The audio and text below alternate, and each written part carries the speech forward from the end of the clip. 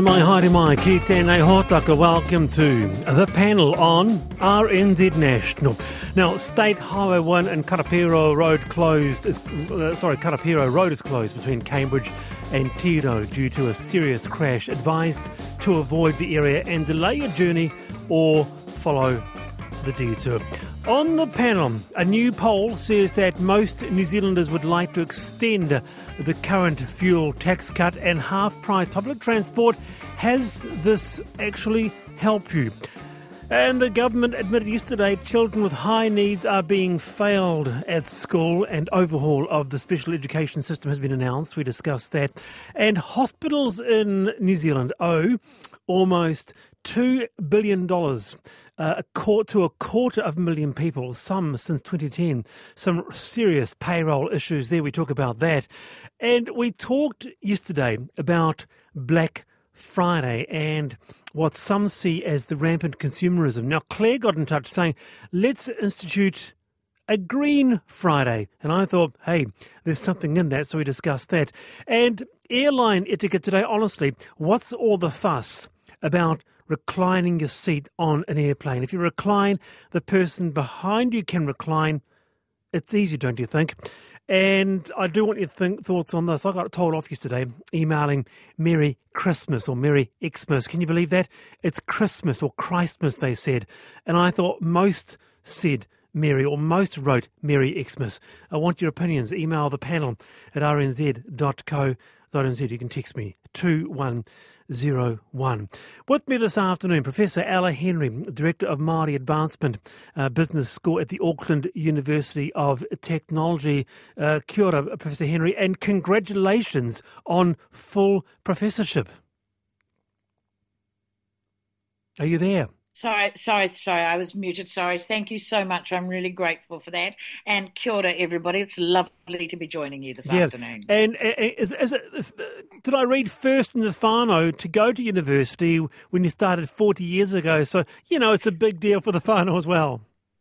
Absolutely. I've had so many warm congratulations from the wider whānui, and I'm the first to go to university in our family, the first to get a professorship. So I feel like future generations will be able to say, well, we know Auntie Ella, she's not that smart. We can be as good as her. Good to have you on. Also with us today, Phil Taylor, partner at Tompkins Wake Lawyers. Phil, great to have you on the program. Kia ora, Wallace. Now, 12 to 4, let's dip into the mailbag. And did we get any feedback about boot camps? Did we get any feedback about these military-style camps for some youth offenders? The answer is yes, a lot. So Max says, yes, support it. Many of these families are at the end of their tether and would sign off on their children doing this. It's not re-traumatising kids. They are on a path to join gangs for the sense of belonging. This is their best, only option. Judges need an option. They don't want to send 16-year-old repeat offenders to jail.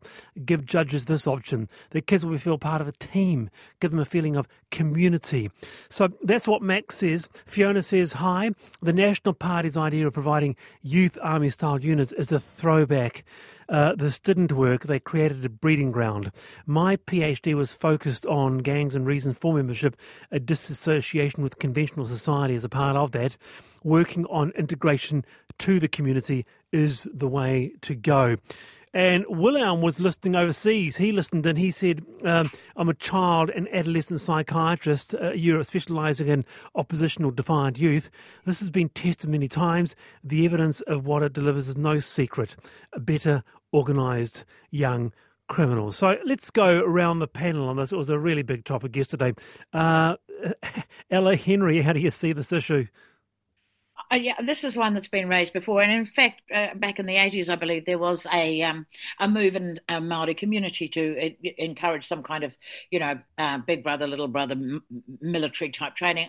I think the evidence, I agree with the scholars, is that it's not as successful as having a holistic plan, not just to punish the child, but to actually change the circumstances, the whānau that they live in, because a child is broken. We're all born perfect, and so we have to not just fix the child, but also figure out how we fix the whānau in the community. What do you reckon, Phil?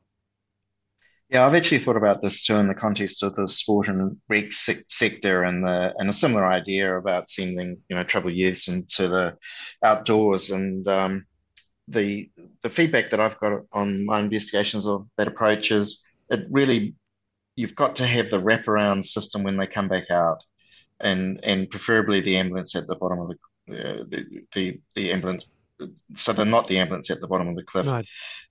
so that you have the wraparound support before they go in as well. You've got to have that holistic approach for sure. Okay, so not too fast, both our panellists on this. Margaret said some years ago, I worked in the UK in a centre run by a local authority that took groups of about 14 boys aged 12 to 16 who were at the top of that slippery slope. The boys were mostly referred to us by social services and were with us for a 4-week course. Longer could have been better.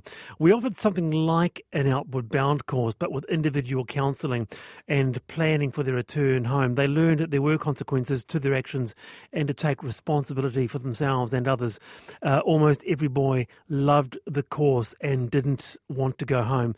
A lot of response on this. I mean, we talked to the CEO yesterday, Ella, from Outward Bound. It was very interesting, actually, because, she was saying that Outward Bound, when it started, was actually run the germination is actually from a military-style camp, but they realised that wasn't too successful, so they extracted the military option out and put in other factors, and now it has become fairly successful in just providing some boundaries, seeing young people, giving them other options. I mean, is there something in having some type of course or camp or structure for people who are at a real juncture in their lives? I have huge respect for Outward Bound, and I've known a number of people who've worked with and youth who've gone through it. So I do think that taking the militaristic component out of it was critical. Getting troubled youth into the natural environment. I mean, you'd be amazed at how many students come to university from some of the poorer suburbs, and they haven't been out of Auckland. Yeah. So if you've got somebody to take them into the bush, the ngahere, to teach them about the fabulous environment that they are a part of, I think that that's got to have a more positive outcome than a sort of rigid disciplinarian militaristic approach. You mentioned the sport angle, Phil. Is that something else that could be tapped into, I wonder? Yeah, I think what I was thinking is more like the outbound experience where you are actually put into an environment where you connect with nature, but also you learn about how to look after yourself and self responsibility. But what is critical is what happens to you when you come back out. If you just go back into the same environment that you're in when you left, then the outcome is not going to be great. We also talked road speeds this week being reduced in parts of the country from 100 down to 80, even 60. Simon says, Wallace, a great comment on new speed limits. A big issue is the speed differential, and when all traffic is contained or anchored to the same speed, it all flows easier. A big issue when truck or towing speed was 80k, better now at 90 as the difference is less, should be aligned across all speeds. Lucinda from NZ School Speed says, so delighted by the lowering of speed limits, and as your panellists said, we need to start with schools. It's too slow as there's nothing forcing councils to put safe speeds in place before next year's new term. All children should have the right to walk or cycle to school in safety. Simon says, sorry, but the Akaroa Road has many stretches of long straight road, straights of several kilometres between Taitapu and Little River. An 80k per hour limit is patently ridiculous and inappropriate.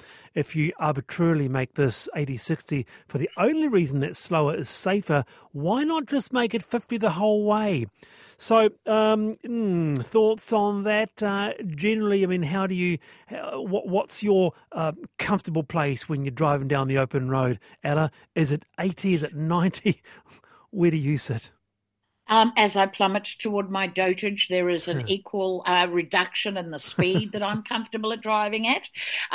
So I think by the time I reach my mid-70s, I'll probably be like my mother driving at 40 kilometres an hour everywhere. But I really worry about our children on the roads and the amount of roadworks, and not just in Auckland, around the country.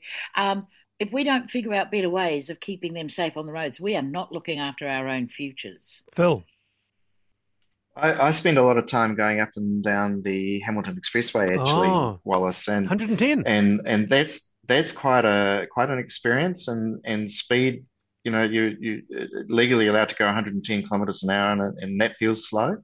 So I think a lot of it comes back to the quality of the roads, but our secondary roads are generally in very poor quality. And I think if you're relying on Google Maps and those sorts of things these days, and you realize just how little difference your speed makes the time your travel takes, I think it's best just to go All right. the right speed for the road. Good on you.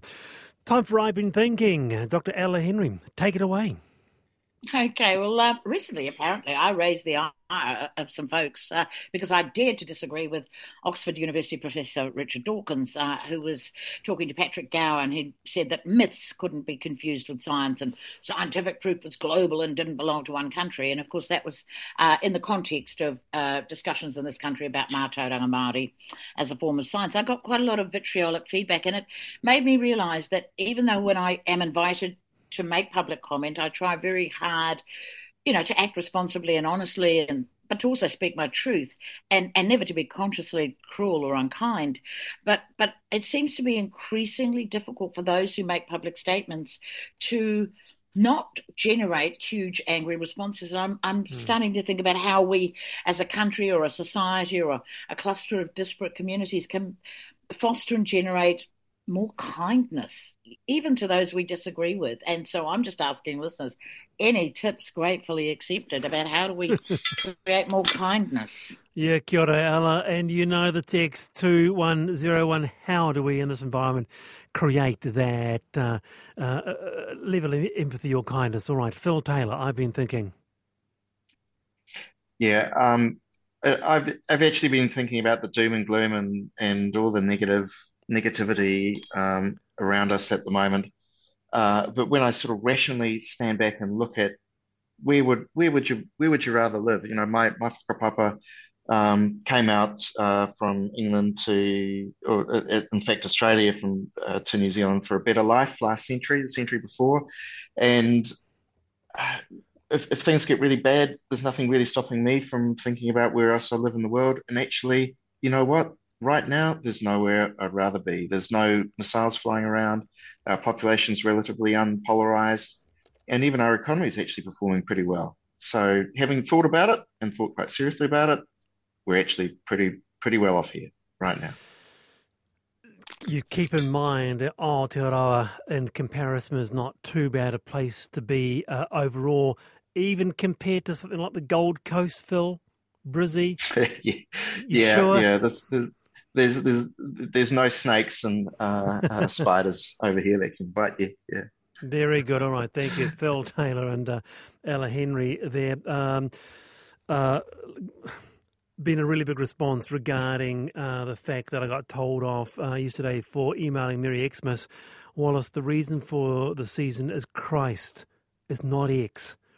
Christ died on the cross, and we are celebrating his birth at Christmas, says Lindsay in Whakatane. So, yeah, quite a response on that. Also, too, waterbeds. Now, I didn't read any of these out, but a big response to that over the week. Good baffles have changed the feel of the waterbed. You hardly know you have water under you now. We have evolved from the very first unbaffled ones. I won't tell you what my husband says about the early days, but the tidal wave produced when moving around in them was quite a challenge.